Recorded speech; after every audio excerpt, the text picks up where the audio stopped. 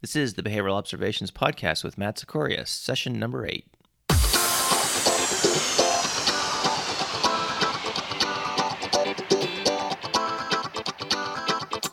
Welcome to the Behavioral Observations Podcast, stimulating talk for today's behavior analysts. Now here's your host, Matt Sikoria. Hey everybody, hope you're having a good day. Thanks for checking in to another session of the Behavioral Observations Podcast. Today I have in store for you a very special episode, and if you're a member of my email list, you already know who's coming up.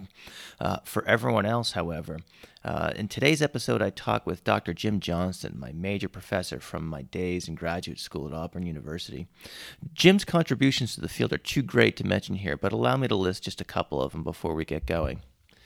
First of all, he's apparently pretty good at being the president of things. For example, he's had presidential positions at our flagship organizations such as the Association for Behavior Analysis.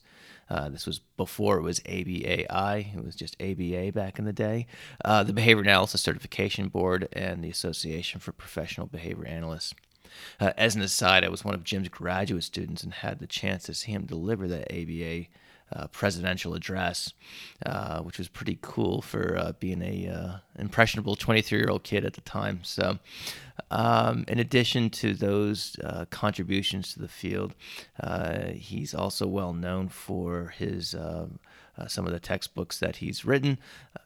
He, along with Hank Pennypacker, is the author of the classic Strategies and Tactics for Behavioral Research. Personally, I own the second edition of it, and I still to this day encounter situations where I pull it off the bookshelf and reference something in it. In today's interview, we get a sneak peek regarding the development of the fourth edition, which I'm very much looking forward to. Jim is also author of a book that many of you are probably quite familiar with, Radical Behaviorism for ABA Practitioners. These days, Jim writes some thought-provoking articles on his blog, talkingaboutbehavior.com. I highly recommend checking it out. You're also likely to see him pop up in ABA Facebook groups, especially when there are questions about rumination, which is a topic that Jim devoted several years of study towards. Long story short, we're real fortunate to have him here as a guest on the podcast. I do want to talk about a couple other things before we get to the interview, however. First of all, at the time of this recording, there's been almost 19,000 downloads of this podcast. So I am just so grateful to all of you out there who have taken the time to download and listen to the show.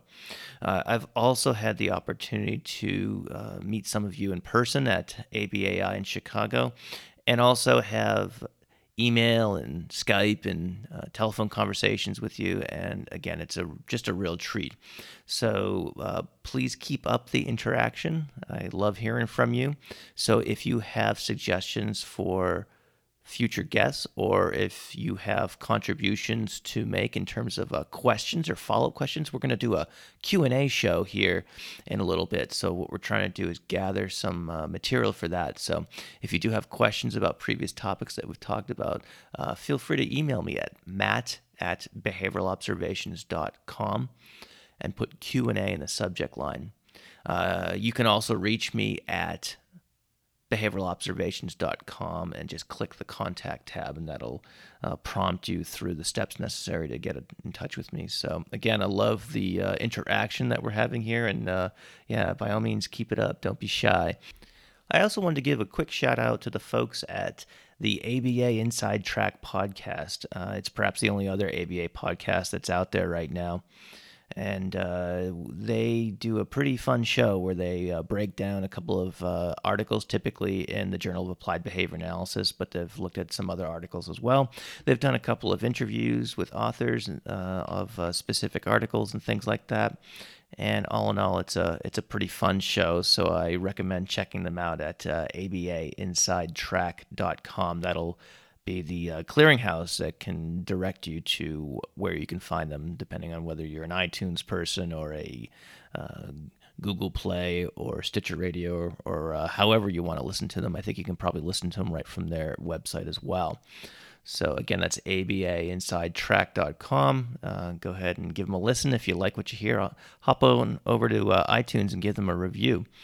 And then finally, this episode, of course, is sponsored by bside21.org, which, as you know, is an ABA news site that discusses everyday events through a behavior analytic lens. One article that I'm reading right now is Engaging the Doers, a Menu for Employee Engagement by Manny Rodriguez. So check it out if you have a minute. And I think that's enough for now. So without further ado, please enjoy this fun conversation that I had with Jim Johnston. Hey, Jim, thanks for joining us today. How are you doing? Doing fine. Looking forward to this.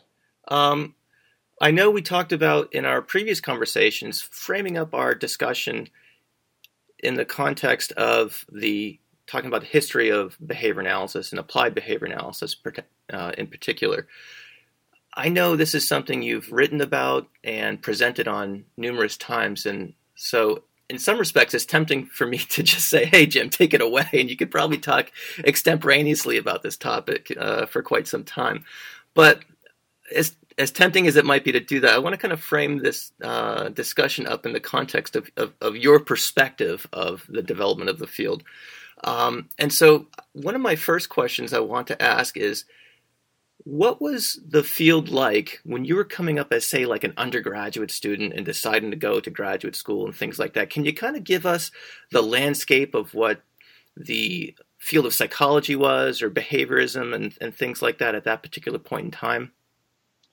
Well, I was an undergraduate from 62 to 66 at the University of Tennessee and took standard psychology major courses.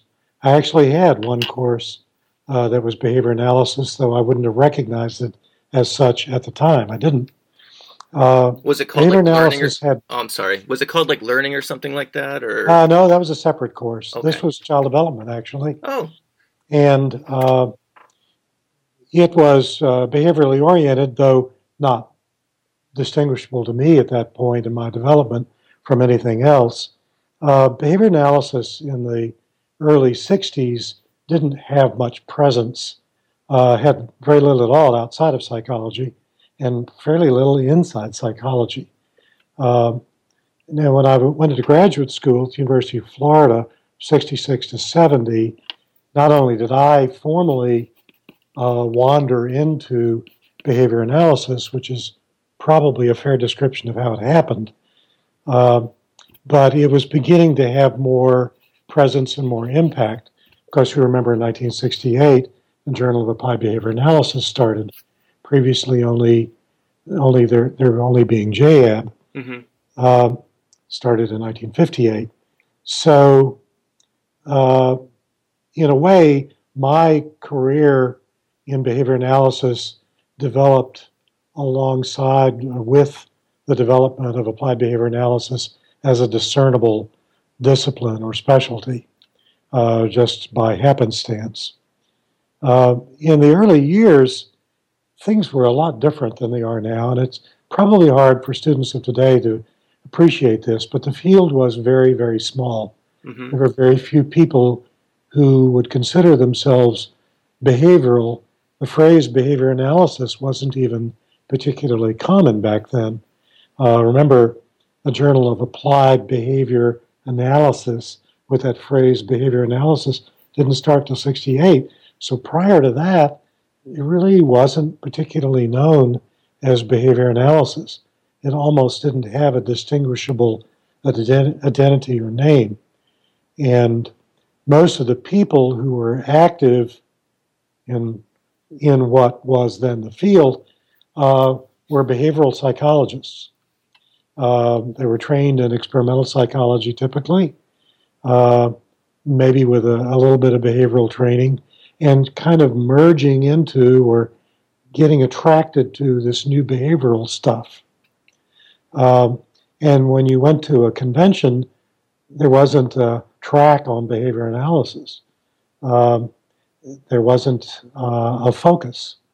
Indeed, the early meetings that could be called behavioral were part of the American Psychological Association regional meetings, such as Southeastern APA meeting had a number of behavioral people at it in the early years, and you could go there and we could all fit in one room.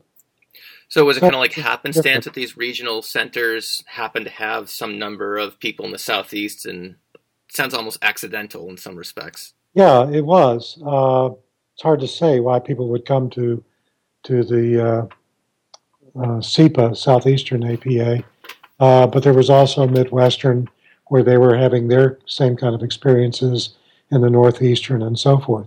But bottom line, it was a very small community of people. It was easy to know everybody. It was easy to know all the literature because there wasn't very much. What there was quite scattered um, in a variety of journals and a few early books. Mm-hmm. That's why I wanted to have you on the podcast, Jim, because the ideal listener, that is, would be someone who is a practitioner and probably someone who has been certified more recently and things like that, and individuals who may not necessarily have that perspective that you just outlined. So I appreciate you kind of laying that out. So one of the things I was reading about in some of the essays that you've written on this was that, and that I don't want to put words in your mouth, so correct me if I'm wrong, but I think you were talking about chapters or stages of development of the field. Can you talk about that in terms of, how things have progressed, both in terms of what you just described as the historical context of what we might consider the birth of the field, as well as kind of how things evolved moving forward? The turning it into chapters or eras is perhaps a pretty individualized perspective, although I think some things people would generally agree on. Of course, we had our kind of pre-ABA period, which was the establishment of the laboratory science, the development of that science, wherein the basics of operant learning were beginning to be really clarified, where our research methods were beginning to be established. Murray Sidman's book, Tactics of Scientific Research, was published in 1960. It's the first time anybody had ever identified our methods of measurement and so on. And the philosophy of science began to take shape, and Skinner wrote more and more about that.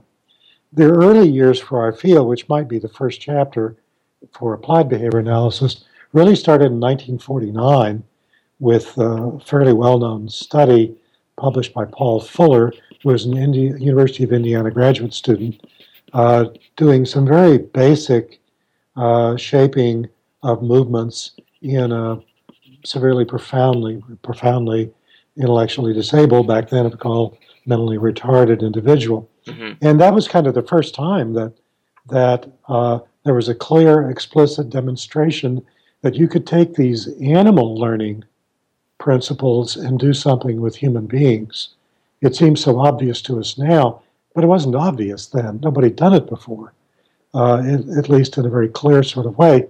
Probably the leading individual in the early years was Ogden Lindsley, one of Skinner's graduate students, who developed a laboratory project, semi-laboratory project at Massachusetts General Hospital with what were then considered backward psychotic individuals. The field back then was really asking the general question, is this stuff going to work with people? Obvious to us now, but not then. It was a very tentative, a very unsure era. There was no journal where you could publish this sort of stuff. Remember, JAB didn't start until 1958, mm-hmm. and then it was about very explicitly experimental work. For sure. There were books like Case Studies in Behavior Modification and Research in Behavior Modification, published by Ullman and Krasner, and the other was Krasner and Ullman, both published in 1965. So prior to 1965, you would have to search random journals almost to find early studies that could be considered behavior analytic. The research style was very experimental in flavor, though we were beginning to do that with applied clinical behavior in clinical settings. There were no training programs back then. The next era I would probably call the era of our emerging identity, starting in 1968 and maybe going as far as late 70s. This is when people like Sidney Bijou, Mont Wolf, Don Baer, Todd Risley, all from the University of Washington originally, the latter three moving to Kansas, starting the Kansas program. They were not Skinner students. They were they were trained by Sidney Bijou.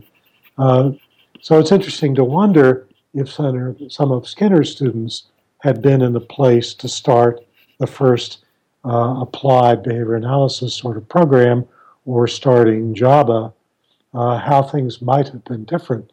Interesting to wonder that. Mm-hmm. There was then, though, a beginning of a sense of a new field. And the journal kind of certified that. There was a certain bravado, bordering on arrogance, about our newly developed muscle, that we could change human behavior. We could apply these operant learning principles and really do stuff that nobody else was doing. You know, Jim, I was talking with, I interviewed John Bailey a few weeks ago, and he was saying the same thing. He said it was a real heady time, and that the early practitioners felt like they were on the kind of cutting edge or the vanguard, if you will, of this new technology. So I can only imagine it must have been pretty a pretty interesting time to be witnessing, I guess. I'm not sure how many friends we made. We were kind of arrogant, I suppose. It was the kind of thing where you would say, just tell me the target behavior and get out of the way. I see. Because I'm going to change it. and we kind of didn't know what we didn't know. There were emerging training centers during this period, not only University of Kansas, but certainly Western Michigan University and others. There were more doctoral than master's programs. Training was largely doctoral. There were very few master's programs. That was there was no concept of an ABA curriculum. There was training in this field, behavioral psychology, but there wasn't any notion of everybody should have this or everybody should have that. There was. Go ahead. If I just may, what's interesting is that seemed to be my. When you said it's more doctoral versus master's programs, that seemed to be my experience as well. And I obviously, came along later. But I think it was 1996 when I left the University of New Hampshire. And I remember looking for programs for applied behavior analysis, and it was obviously having worked with you at Auburn. I that's where I landed. But it was Auburn, Western Michigan, West Virginia. At the time, and it was a handful of things. It was really, really a short list, and like you said, they were PhD, experimental psych programs, essentially, not remotely close to where things stand right now. So anyway, I interrupted you. Please go. Well, in this emerging identity era, there was also a growing applied literature, and it wasn't just JABA, although JABA had a big impact, but there were more people doing this applied research. It had a sense of shape to it. The techniques back then were very unsophisticated. They were really about powerful consequences, powerful reinforcers and powerful punishers. Nothing wrong with either one, but they were pretty unsophisticated techniques. It was really about arranging powerful consequences for target behaviors, and depending on that, to reach clinical objectives. I think then the next era might be one in which we were confronting some limitations, maybe 1980 through the early 90s. The signal feature of this era was the aversives controversy. Our bravado and our dependence on powerful consequences, particularly aversive consequences in the context of punishment procedures, caught up with us. And other people on the fringes of the field and outside the field begin to take issue with our use of aversive consequences and dependence on punishment procedures. Then, as now, we often got tasked with getting rid of problem behavior, and so you'd be interested in decreasing the frequency of problem behavior, and you would turn to punishment procedures. And there began to be a controversy about the appropriateness of using aversive consequences, and this began to take on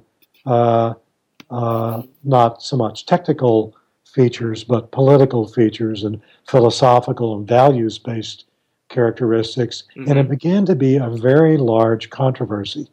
There were fights between organizations, one organization taking policy and political positions against another, and the early Midwestern Association of Behavior Analysis, which became the Association of Behavior Analysis, began to take policy positions like the right to effective treatment, which was our defense in this fight. It went on for some years. Bad things came out of it, but good things came out of it.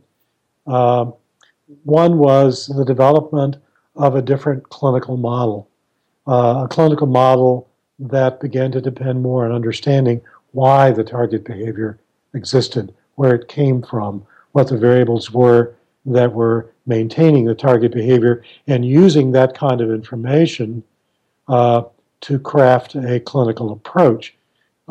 This is routine now, but there was a point at which it was not routine. And the idea of discovering the function served by a problem behavior, although that was always part of who we were, the notion of the functional relation between behavior and environment went way, way back in the early experimental history, but it turned into a clinical treatment approach, which we now call functional assessment, and more narrowly, the functional assessment procedures that Iwata and others developed began to change how we looked at our approach to treatment.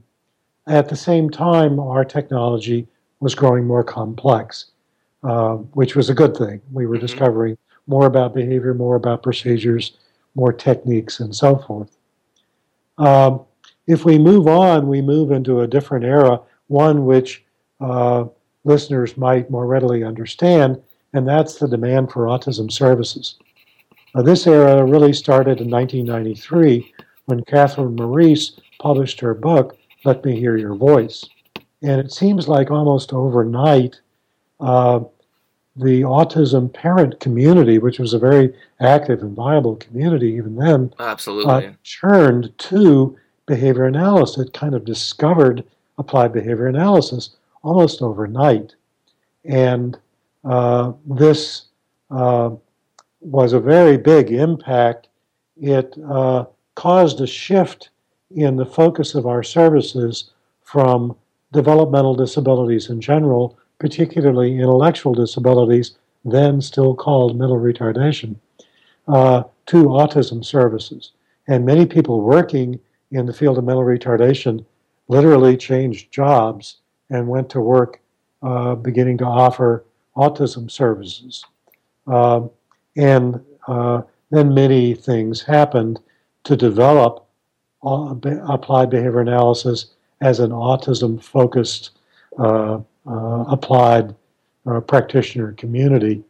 The technology of autism treatment developed as well, focusing particularly on verbal behavior as an obvious clinical instructional need, one which we had not felt much demand for in the area of mental retardation.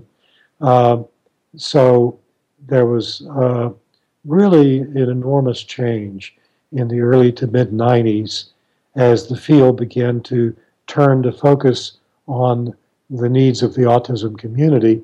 And one of the reasons for this is that it was a very big and viable community with a great demand for clinical treatment, and a demand which began slowly to gather more and more a financial foundation. Of course, so this began to be where the jobs were and where the money was.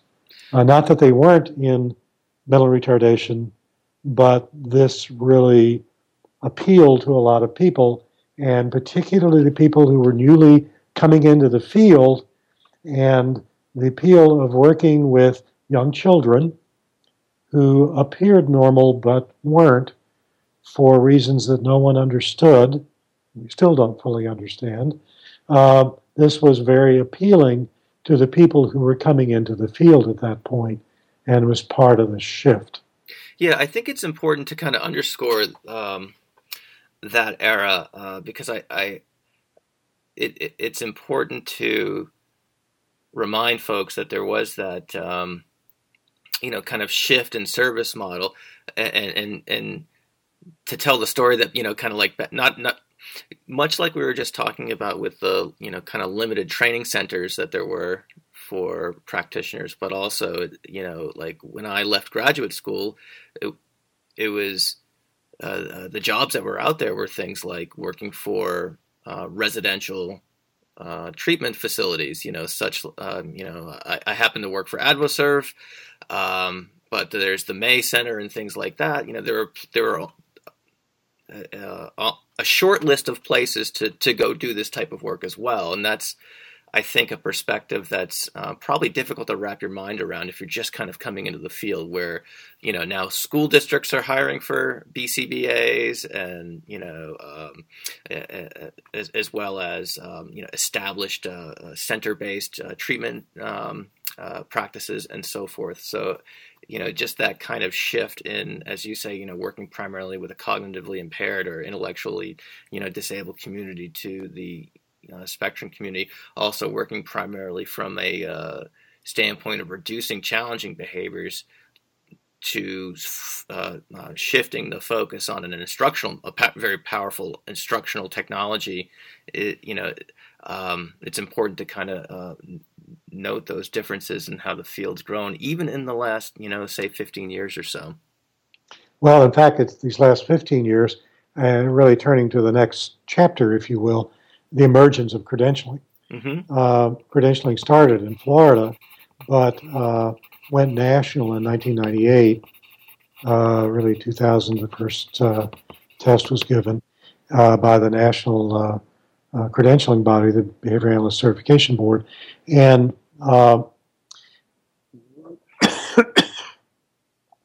it really had an enormous impact. I think easily the biggest impact of any event in the history of applied behavior analysis was the development of credentialing. We knew it had to happen. The demand for autism services created a scenario in which everybody and their brother quickly volunteered that they were expert in ABA, mm-hmm. and that they could provide these services. Right. And in fact, most people weren't and had no background at all, but the financial contingencies encouraged a lot of people to hold up their hand and say, "Oh yeah, I'm an expert in that. I can do that." Mm-hmm. And so there was no way for people who weren't expert to make the discrimination between who really is trained in this field and who isn't, and it began to be a rather serious problem. And it was our name, our good name, that was being abused by these hangers-on who wanted to make a quick buck. And so the credentialing era had to happen. And I was very much a part of that, going way back to the early years in Florida, and then working with Jerry as the first president of Jerry Shook, as the first president of the BACB. Jerry was the executive director, of course. And for the next 7 years, helped develop the credentialing model. The early years, it was complex but simple compared to where it is today. For instance, we didn't have supervision requirements because we didn't have anybody out there to be supervisors. Right. You got to have supervisors first. And even when we had a supervision requirement, we didn't have criteria for being a supervisor. Mm-hmm. We didn't have supervision. We didn't have a lot of things back then. So you put one foot in front of another, grit your teeth about what you can't yet do, and keep marching forward, and more capability becomes possible as the number of certificates grows And as we get standards for the first time in the field, standards for training and testing. Mm-hmm. For the very first time in our history of our field, there were standards, national standards, international standards. And then we began to see the impact of a credential on employers, on regulations, on statutes, people beginning to use the credential in these arenas to hire people to set standards in legislative law, in statutory law. The insurance movement began to get rolling. Once there was a credential, then the insurance industry could be interested in using that credential as a means for offering services and discriminating between who is eligible to offer services that it's going to pay for and who is not. Really, the emergence of credentialing for the first time gave us a professional identity. We had an identity previous to that, but it was really more an academic sort of identity. Here, for the first time, we had a professional identity. We really were a profession in the traditional sense of the phrase as it would be offered by other professions. Got it. So, very, very important era in our field, leading into the era I think we're in now, which is an era of professional development. Once we're a profession, then there's a lot of work to be done about how to be a good profession, a proper profession. For instance, all of a sudden we've got a growing cadre of practitioners, credentialed practitioners, and they have needs. There are things that they need organizations to do for them that they can't individually do for themselves. Public policy begins to be a major issue. There are public policy issues, occasionally national, but typically state level public policy issues that somebody has got to take responsibility for. Mm-hmm. The licensure movement started, and that's a state-by-state movement by definition, since it depends on state law, state statutes, and that's another public policy arena. And all of this ultimately led to the formation, for the first time, of an organization solely devoted to practitioners. Most fields with a practitioner component have an organization like this. This is, in our case, the Association of Professional Behavior Analysts, whose sole function is to meet the needs of practitioners. We've had all along the Association of Behavior Analysis, then Association of Behavior Analysis International, which is a broader sort of organization, one that accommodates scientific interests, has practitioner interests as well, but not as a primary focus, as it is for the Association of Professional Behavior Analysts. I see. So you kind of guessed at one of my questions would be to kind of draw the distinctions between those two organizations, given that you've had leadership roles in both. One of the things I often think about, as we're in this phase of professional development, as this field is kind of getting an ever increasingly bigger footprint,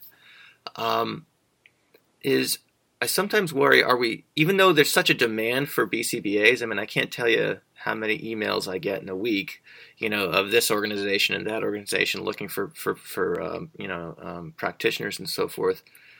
But despite that need, I wonder if we are growing too quickly at times. Do you? What's your sense of that? Do you have an opinion on that in terms of are we kind of driving faster than our headlights can see at night? Or to use I think a motoring analogy.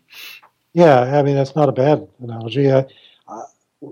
You don't get to control it.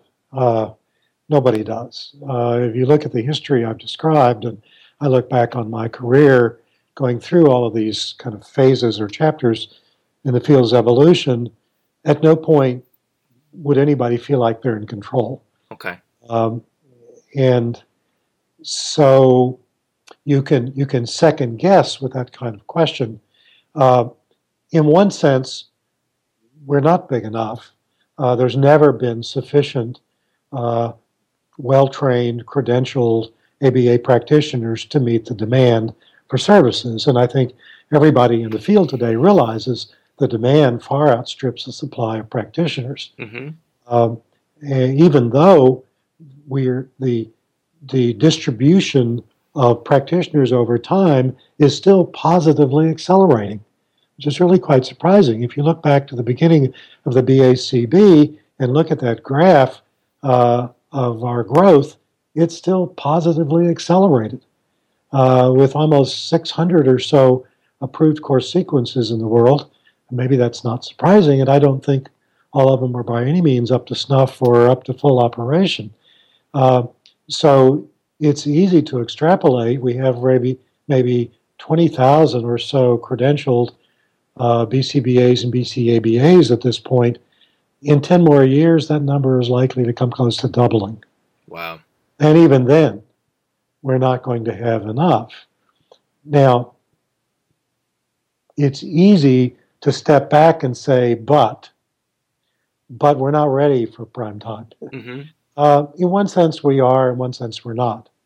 If you look at the pass rates of approved course sequences that the BACB is now making public each year, you can see that programs are still developing and learning how to be good programs, how to offer better courses, how to have better instructors, how to set higher standards so that a greater proportion of the students that enter into a program will graduate from the program and be able to pass the national certification exam, which is a challenging examination. You've got to do no more than just a few definitions to get through that. So if you look at the pass rate data, you could say, our programs are not where they need to be yet, and it's true. There's so much more, I'm sure, that the BACB plans on doing in raising the standards of the field, which have been raised repeatedly over the last 15 years or more. Mm-hmm.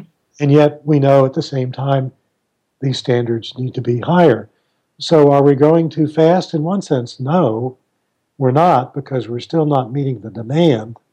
On the other hand, we're growing faster than we're able to keep up with if we could grow according to a very conservative, high set of standards. We're probably not meeting our own standards, which tells us where we need to look to improve the quality of our graduates. I've done a lot of consulting, particularly in the area of intellectual disabilities, over the last 30 years, and I get to see the quality of work in the field, on the ground, on the floor, so to speak. And it's kind of never near the state of the art. Mm-hmm. And I know where the state of the art is, and I rarely see it. Right. On the other hand, I see our technology improving all the time. So there is this push-pull always going on between where we are and where we would like to be. And the key is that we recognize just because we're growing quickly as a field does not mean we are meeting our own standards.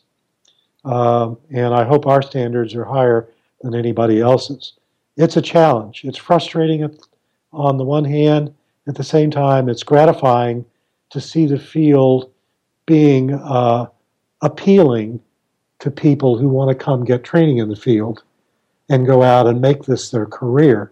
Mm-hmm. It's appealing to see that we can draw in all of these people and make them a member of this really fascinating discipline. Interesting. So you seem kind of, I don't want to put words in your mouth, but you seem kind of sanguine about it in some respects, that, or accepting, if you will, it kind of is what it is. And these challenges exist. And let me interrupt. I find it very frustrating, but that's not a helpful emotion. Of course. So what do? Well, you take your personal responsibility to do everything you can to improve the field. And when I do talks at state chapter conventions and so forth, this is one of the themes I keep coming back to. We are each responsible for the field. Mm-hmm. Your reputation is my reputation, and vice versa. Okay. If there's somebody out there behaving in a way that doesn't meet your personal standards, it's your reputation that they're affecting. Right. And so we're all equally responsible for our very young and in some ways still immature profession. And we all have to do whatever we find ourselves in a situation to do to improve, whether it's making sure we go to the national meetings, go to conventions, improve our own skills, making sure that we go talk with a Rotary Club and tell them about our field and what it's doing and what it's supposed to do to really make it, to inform the public about our discipline, to report to the BACB unethical behavior, which is something that's still very challenging for our young field as we're learning how to be a profession. So I find it very frustrating, but that's not helpful by itself. You kind of have to dig in and do the best you can. Okay, I appreciate that clarification. One question, it's related. I want to pivot to a little bit though is, and of course this is all kind of crystal ball stuff. But looking back on what we know now, memory serves, I think you've written a little bit about this. What do you see perhaps as some of the missed opportunities the field has had? I think there was an essay you wrote not too long ago about that. Can you talk about that for a minute? Well, it's a kind of a pet topic of mine. I have always tried to stand back a bit from the field and look at it from afar and say, okay, what's going on here? What's happening? And where should it go? I was on the executive council for ABAI back in the mid-'80s and for the first time and wanted to and tried to get a self-study of the discipline off the ground. It kind of did and kind of didn't get off the ground and ultimately didn't go anywhere. And some years later in the 90s when I had my turn as president, I tried the same initiative, and it's difficult because it's a multi-year venture. But all along, I felt like we haven't done as good a job as we could have at managing our own behavior. This is, after all, our thing, right? Of course, yeah. We're supposed to be pretty good at managing behavior. You'd think we'd be pretty good at managing our own behavior. Turns out we're not so hot at that. Well, yeah, those of us who are parents as well know that pretty intimately. Yeah, we've really not done, I think, as good a job as we could have all along at stepping back a bit and saying, okay, what's going on here? What could we do? What's going to happen in the future? What's around the corner? What should we do to make the field better? We've kind of lived our history day by day, but we haven't managed our history. And there are many, many signs of this.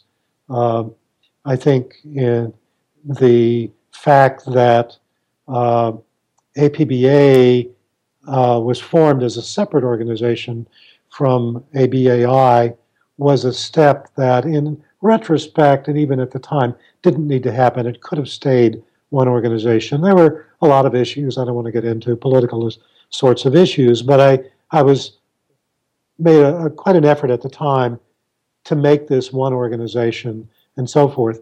Now, in many fields, it's not. The different organizations grow up and develop as a field gets more complex and larger. Various special interests are represented by special interest organizations, and that's part of the development of a field.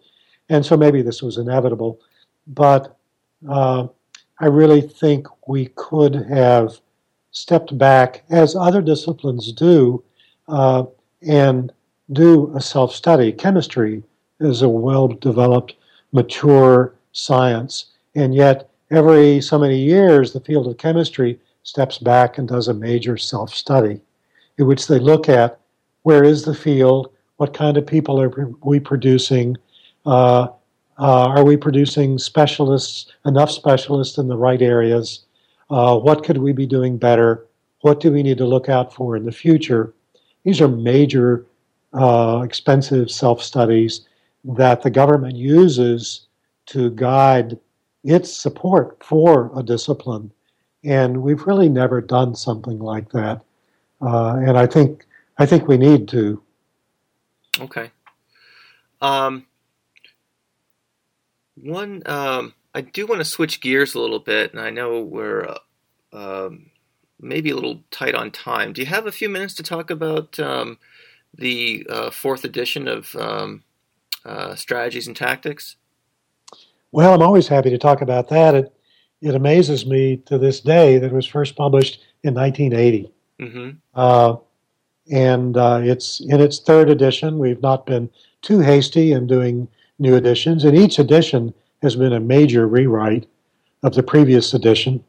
In the third edition, we published in 1993, we recognized that we really needed to better accommodate the interest of practitioners. Yeah, that was the edition that I was first exposed to, and I still have the green book with all the underlines made back in the day. So yeah. Well, that was the second edition. There's a third edition, which was kind of a buff or yellow sort of color, and that one we really took that edition as far as we could in making it accommodate some practitioner interests.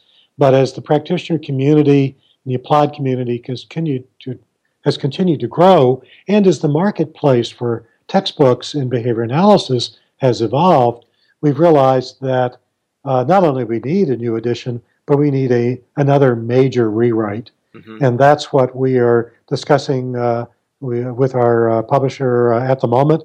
We have it all planned at this point. We're ready to start. And it will be a complete major rewrite. The core themes will remain the same, but we will add some chapters, which we have never done before.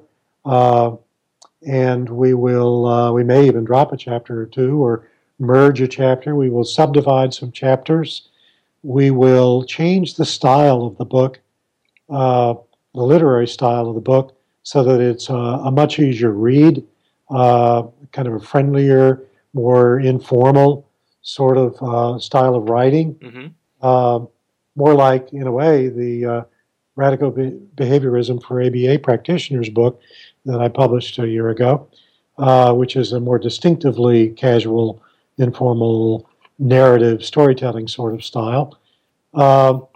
We will do quite a number of things that will appeal to the changing demographic in the marketplace for textbooks in our field these days. This is certainly will be a book for terminal master's programs, which is where the market is right now. Yeah. And most importantly, we are adding a third author.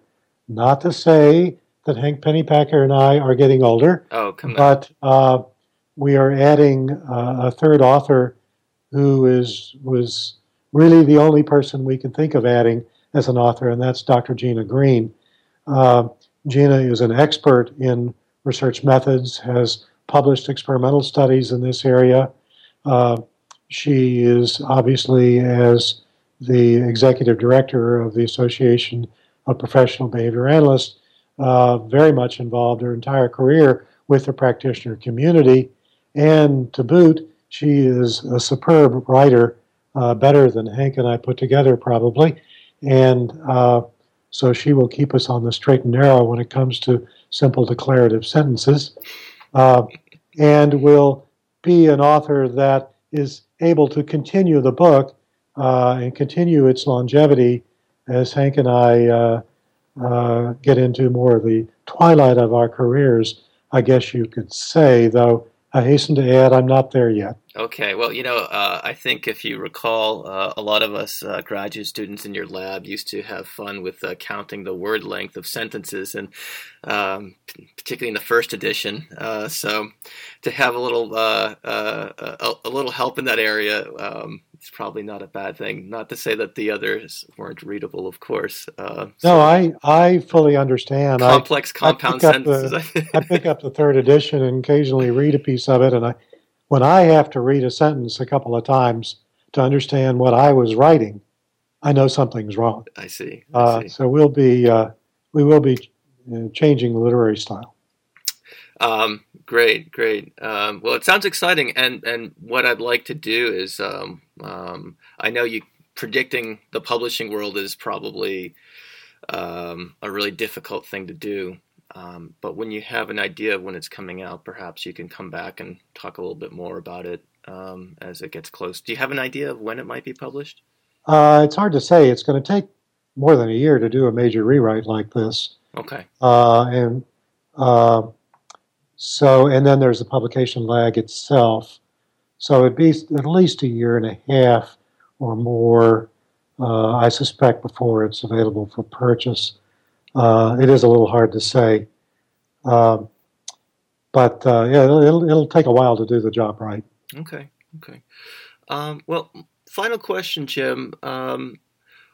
Is there a kind of one piece of advice, given what you just described, you presented a nice overview of the field from a historical and personal perspective. Imagine that you were talking to someone in the Auburn University Terminal Master's Program, and they were, say, 24 years old. They're getting their BCBA. They're about to, get their first job. Do you have advice for someone at that, level of their career, given the context of what you just kind of laid out here? Well, that's an easy question in a way, because I did that for years in starting and running the master's program at Auburn, and it's an admonition, an encouragement, if you will, that they heard not at the end of the year, but throughout the year, which was that it's important to understand that they have an obligation to the profession from day one to continue their development. Imagine if you're starting out now, do you think the field is going to be the same 10 years from now, 20 years from now, 30 years from now? Or if you're like me, 40 years from now? Right. The field is going to change a lot. And if you stay where you are, you're going to be way out of date. Mm-hmm. In even 10 years, certainly in 20 years. So you have an obligation to the field, not just to yourself, not just to your clients, to the people you serve or paying you for services. You have an obligation to the discipline to make it better, to improve it in whatever way your circumstances prevent the opportunity to do. At the least, this means you need to keep learning. Mm-hmm. In the area, for instance, of radical behaviorism, this is an area that you don't casually pick up by reading even our very good book. You have to think about it and worry about it and study on it and practice it with your colleagues. You need to have colleagues that you are peers with and use them to help ratchet up your own standards. Yeah. It's not a solo career. Your career needs to be one that's part of a community, and you need to use that community to set continually higher standards by going to state chapter meetings, going to national conventions, making your continuing education hours meaningful, getting the most out of them, taking it as an obligation to read a paper, to read journals, and to get better and make our field improve over the years. Okay, well said. Great. Well, I think that pretty much gets at most of what I wanted to cover today. Jim, thanks a lot for spending some time with us. I've enjoyed the conversation, and I'll look forward to another. All right, take care. Thank you. Bye-bye. What a way to end a fun conversation with some sage advice. So thank you, Jim, for providing that reminder to stay current with the literature and field in general and things like that. It's kind of like eating right and exercising. Those are things that we consider as, almost common sense. But in practice, it's really hard to do, especially when life gets very busy and things like that. So, again, it's a great reminder of our obligation as behavior analysts to stay current with the science. So, having said all that, I really hope you enjoyed this discussion with Jim. If you want to see his writings or any of his essays that he posts generally about on a monthly basis, you can check out his website at talkingaboutbehavior.com. And if you enjoyed this episode, and if you haven't done it already, head on over to iTunes and leave a rating and review. It really helps the podcast stand out amongst all the others that are out there. So until the next time, thank you so much for joining me for another session of the Behavioral Observations Podcast. Take care. Thank you for listening to the Behavioral Observations Podcast with Matt Sikoria. You can find Matt's notes on this episode at www.behavioralobservations.com. We also invite you to stay connected with us on Facebook at facebook.com/behavioral observations and on Twitter at Behavior Podcast.